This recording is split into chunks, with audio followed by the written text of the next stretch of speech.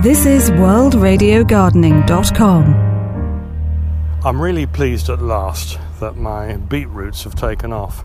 I was watering them like billio during the dry season, and dry it was. I was coming down every day during July and August to water to ensure that these hungry root vegetables grew to provide me with decent sized beetroots. But now, after a few days of heavy showers, not constant rain but heavy showers, the beetroots are beginning to look quite full of life. Healthy light green leaves, others darker green with a different variety, and they're shooting up as well. And then if you just take a peek towards the soil, you see a large bulbous globe growing, so you know that some gorgeous beetroots are on their way. And what that means is I'll be able to pickle a few jars for this winter.